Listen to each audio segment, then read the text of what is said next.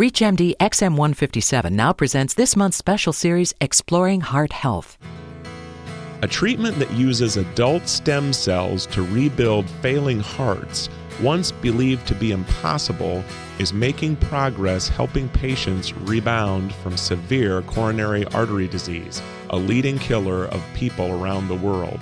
Welcome to Inside Healthcare on ReachMD XM157, the channel for medical professionals. I'm Bruce Japson, the healthcare reporter for the Chicago Tribune, and with me today is Dr. Douglas Losordo.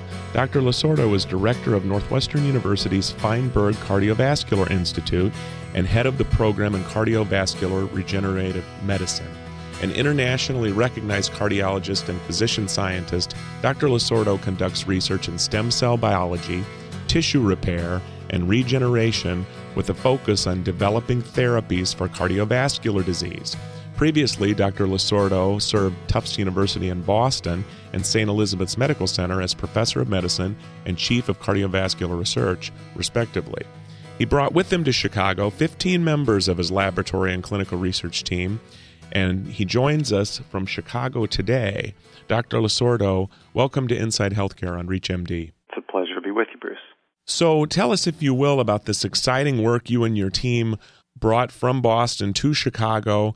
It's very interesting. I mean, a lot of people know about stem cells. They hear about cloning. They hear about embryonic research. But in fact, what you guys are doing are taking stem cells from a patient and making their heart better. And tell us about where you're at with that and where we're going. Well, sure. So it's a great time to be talking about this. We're right at about the 10th year anniversary of our lab's discovery of the adult stem cell for growing blood vessels.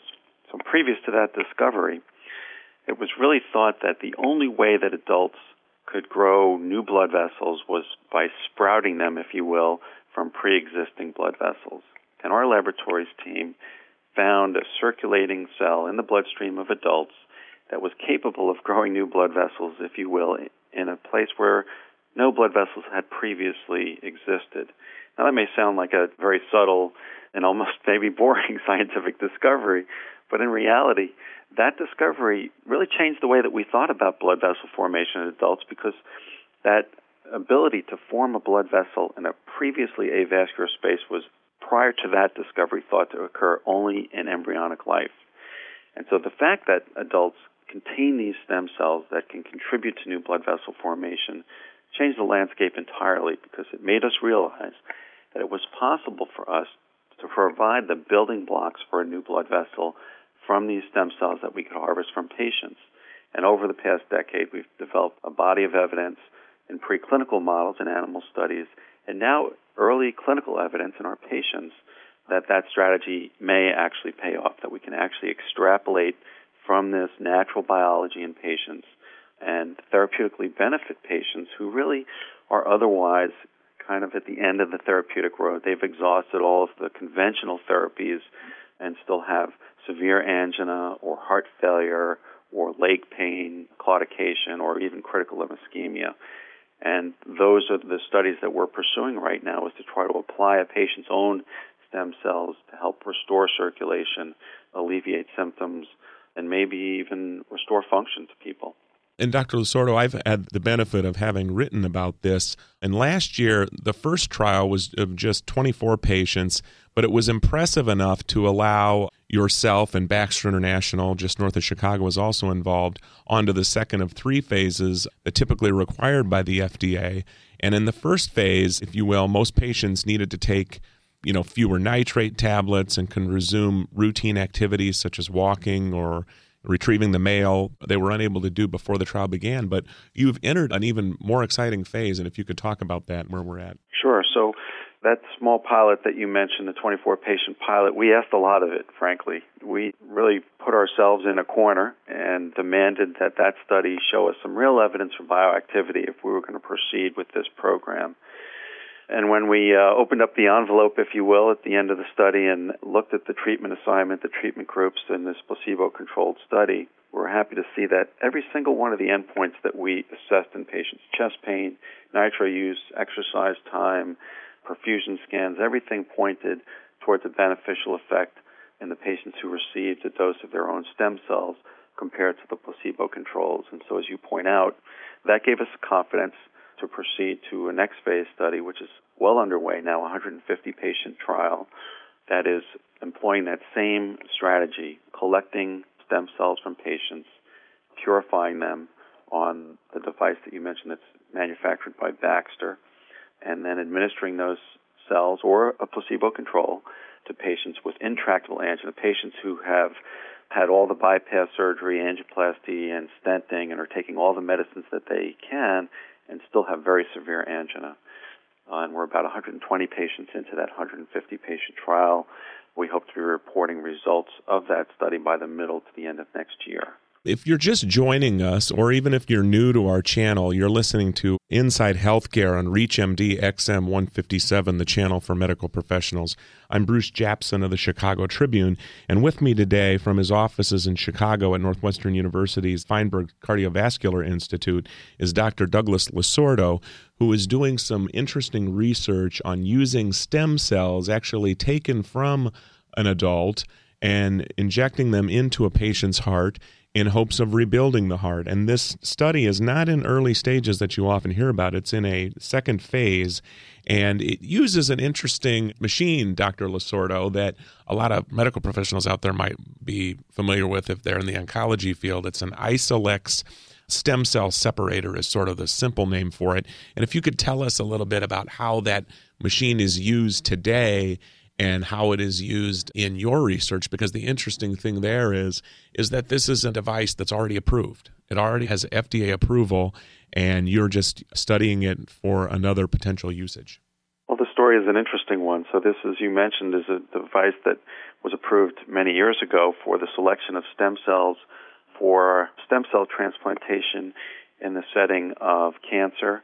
So, for example, if patients are having a stem cell transplant to restore their bone marrow after chemotherapy or radiation, this device was shown to be helpful in selecting the stem cells that were required for a successful transplant. Well, it turned out that the blood vessel stem cells, the endothelial stem cells that we have shown are useful for restoring circulation, also carry the same surface marker, that CD34 surface marker that marks the cells that can reconstitute the bone marrow. So perhaps not surprisingly, as a stem cell, these CD34 stem cells are capable of achieving multiple destinies, both restoring bone marrow but also rebuilding blood vessels. And so this device takes advantage of that surface marker, uses an antibody to pull the stem cells out of the general circulation of mononuclear cells, lets the mononuclear cells wash out, and delivers a purified preparation of these stem cells, which we've shown the purified preparation is much more potent and probably safer to use than the unselected mononuclear cell population. So it was a somewhat serendipitous application of this approved technology that actually led us to seek out Baxter as a partner, and they've been now very excited about developing regenerative medicine as a focus of their R&D program. The trial obviously comes with risk as well as potentially skepticism, because there was a study about a year ago that was published in the Journal of the American Medical Association that indicated that another stem cell therapy, and you can correct me on this, that used a hormone to spur stem cell growth didn't really progress. But what you guys are doing is different. Could you tell us a little bit about that? Because I think a lot of people, when they think, oh, no, that didn't work or wasn't headed in the right direction. But what you guys are doing is different. And actually, that's a great counterpoint to the approach that we've taken. So the mobilization of stem cells, some hoped would be sufficient. Just getting the stem cells to come out of the bone marrow into the circulation has been shown in certain settings in preclinical studies and animal studies to be beneficial. But in our patients who are very sick and whose arteries are severely diseased, we showed in our preclinical studies that just the mobilization procedure itself was not sufficient to restore circulation, and that one really needed to collect these cells, to purify them, and directly deliver them into the area of the heart muscle where new blood vessels needed to be grown. So we weren't surprised by that result of that mobilization study.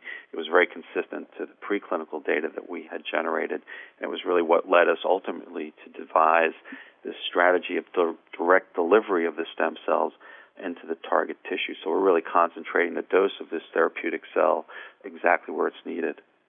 Well, Dr. Losordo, this has been a very interesting topic. Stem cells to rebuild failing hearts. Dr. Douglas Losordo of Tufts University has been our guest.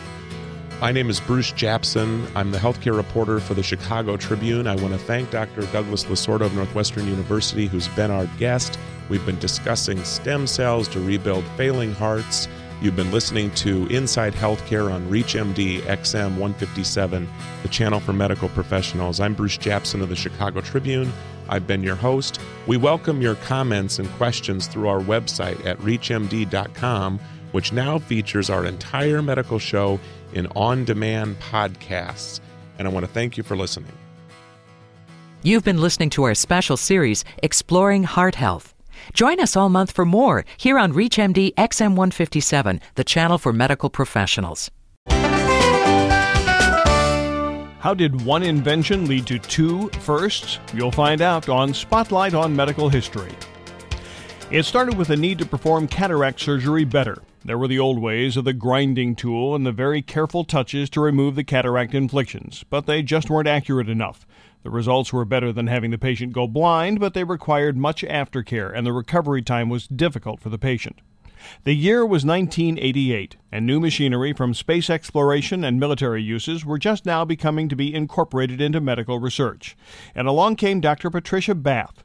She had graduated from the Howard University School of Medicine in 1968 and specialized in corneal transplant. She was certain there had to be something available to prevent blindness and to treat those who were losing their sight. And that is when she became interested in the power of the laser. Her passionate dedication to this research transformed eye surgery. Because of the cataract laser phaco probe, cataracts could now be quickly and painlessly vaporized. All it took was a touch of the laser, and for the first time, cataracts were no longer the sight stealers they had been from the beginning of time. And this laser gave Patricia Bath, a New York-born ophthalmologist moved to L.A., her first patent for a medical invention, a first for an African-American woman. She did not stop there. She has since come up with another invention that restored sight to people who had been blind for more than 30 years. She went on to hold patents in Japan, Canada, and Europe, and was the founder and first president of the American Institute for the Prevention of Blindness. Today she is a member of the Hunter College Hall of Fame and a Howard University pioneer in academic medicine. Millions of people around the world no longer have to worry about losing their sight to cataracts because of the dedication of this woman. And that's a Spotlight on Medical History. I'm Christopher Michael.